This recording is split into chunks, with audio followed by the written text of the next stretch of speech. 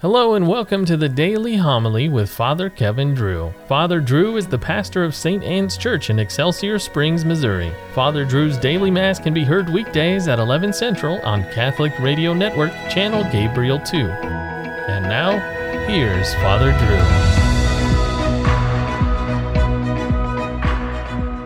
Drew. A reading from the beginning of the second letter of St. Paul to the Corinthians. Paul, an apostle of Christ Jesus, by the will of God, and Timothy, our brother, to the church of God that is at Corinth, with all the holy ones through Achaia. Grace to you and peace from God our Father and the Lord Jesus Christ. Blessed be the God and Father of our Lord Jesus Christ, the Father of compassion and the God of all encouragement, who encourages us in our every affliction, so that we may be able to encourage those who are in any affliction, with the encouragement with which we ourselves are encouraged by God. For as Christ's sufferings overflow to us, so through Christ does our encouragement also overflow.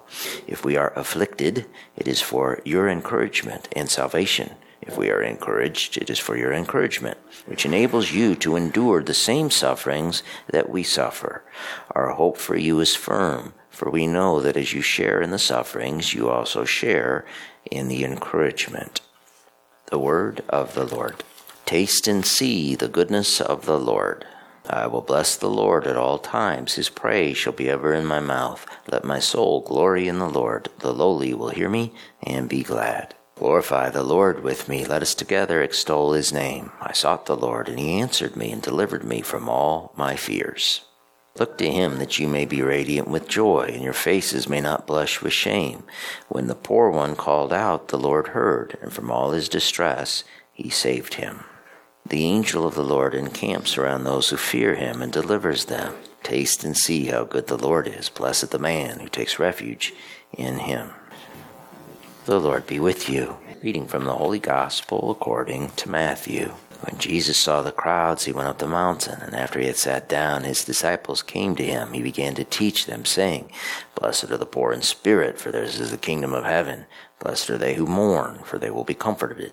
Blessed are the meek, for they will inherit the land. Blessed are they who hunger and thirst for righteousness, for they will be satisfied. Blessed are the merciful, for they will be shown mercy. Blessed are the clean of heart, for they will see God. Blessed are the peacemakers, for they will be called children of God. Blessed are they who are persecuted for the sake of righteousness, for theirs is the kingdom of heaven. Blessed are you when they insult you and persecute you and utter every kind of evil against you falsely because of me. Rejoice and be glad, for your reward will be great in heaven. Thus they persecuted the prophets who were before you. The Gospel of the Lord. St. Paul began many of his letters with a beautiful greeting. Paul, an apostle of Christ Jesus by the will of God. Grace to you and peace from God our Father and the Lord Jesus Christ. Grace and peace. St. Thomas Aquinas wrote, Grace is the first good, because it is the source of all good things. The last of all good things is peace, because it is the general goal of the mind. Peace has the sense of end. Grace to you and peace.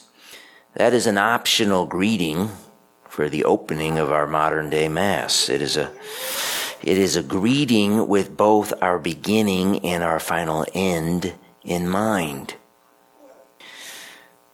What happens in the middle of all the grace and peace? Suffering. Christ and St. Paul were very clear. Suffering is to be endured, but not suffering without hope. For as Christ's sufferings overflow to us, so through Christ does our encouragement also overflow.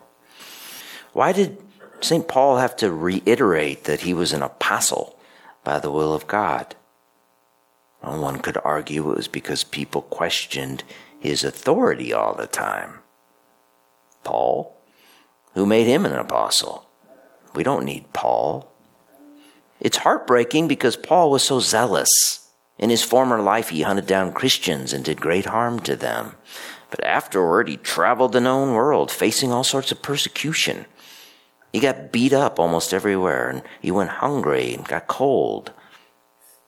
But perhaps his worst suffering had to do with trying to corral the people inside the church who wanted to hop the fence and go do their own thing. Someone wrote that it is people, humans, who are the real wild animals. The irrational animals, the beasts, they never stray from their instincts. People do all the time. It is human beings who are impossible to tame. St. Paul was such an important figure because he understood that Christianity would not last without unity. You understand that we all needed to be on the same page, in the same corral, if we were to survive. The world we live in, unfortunately, has hopped the fence.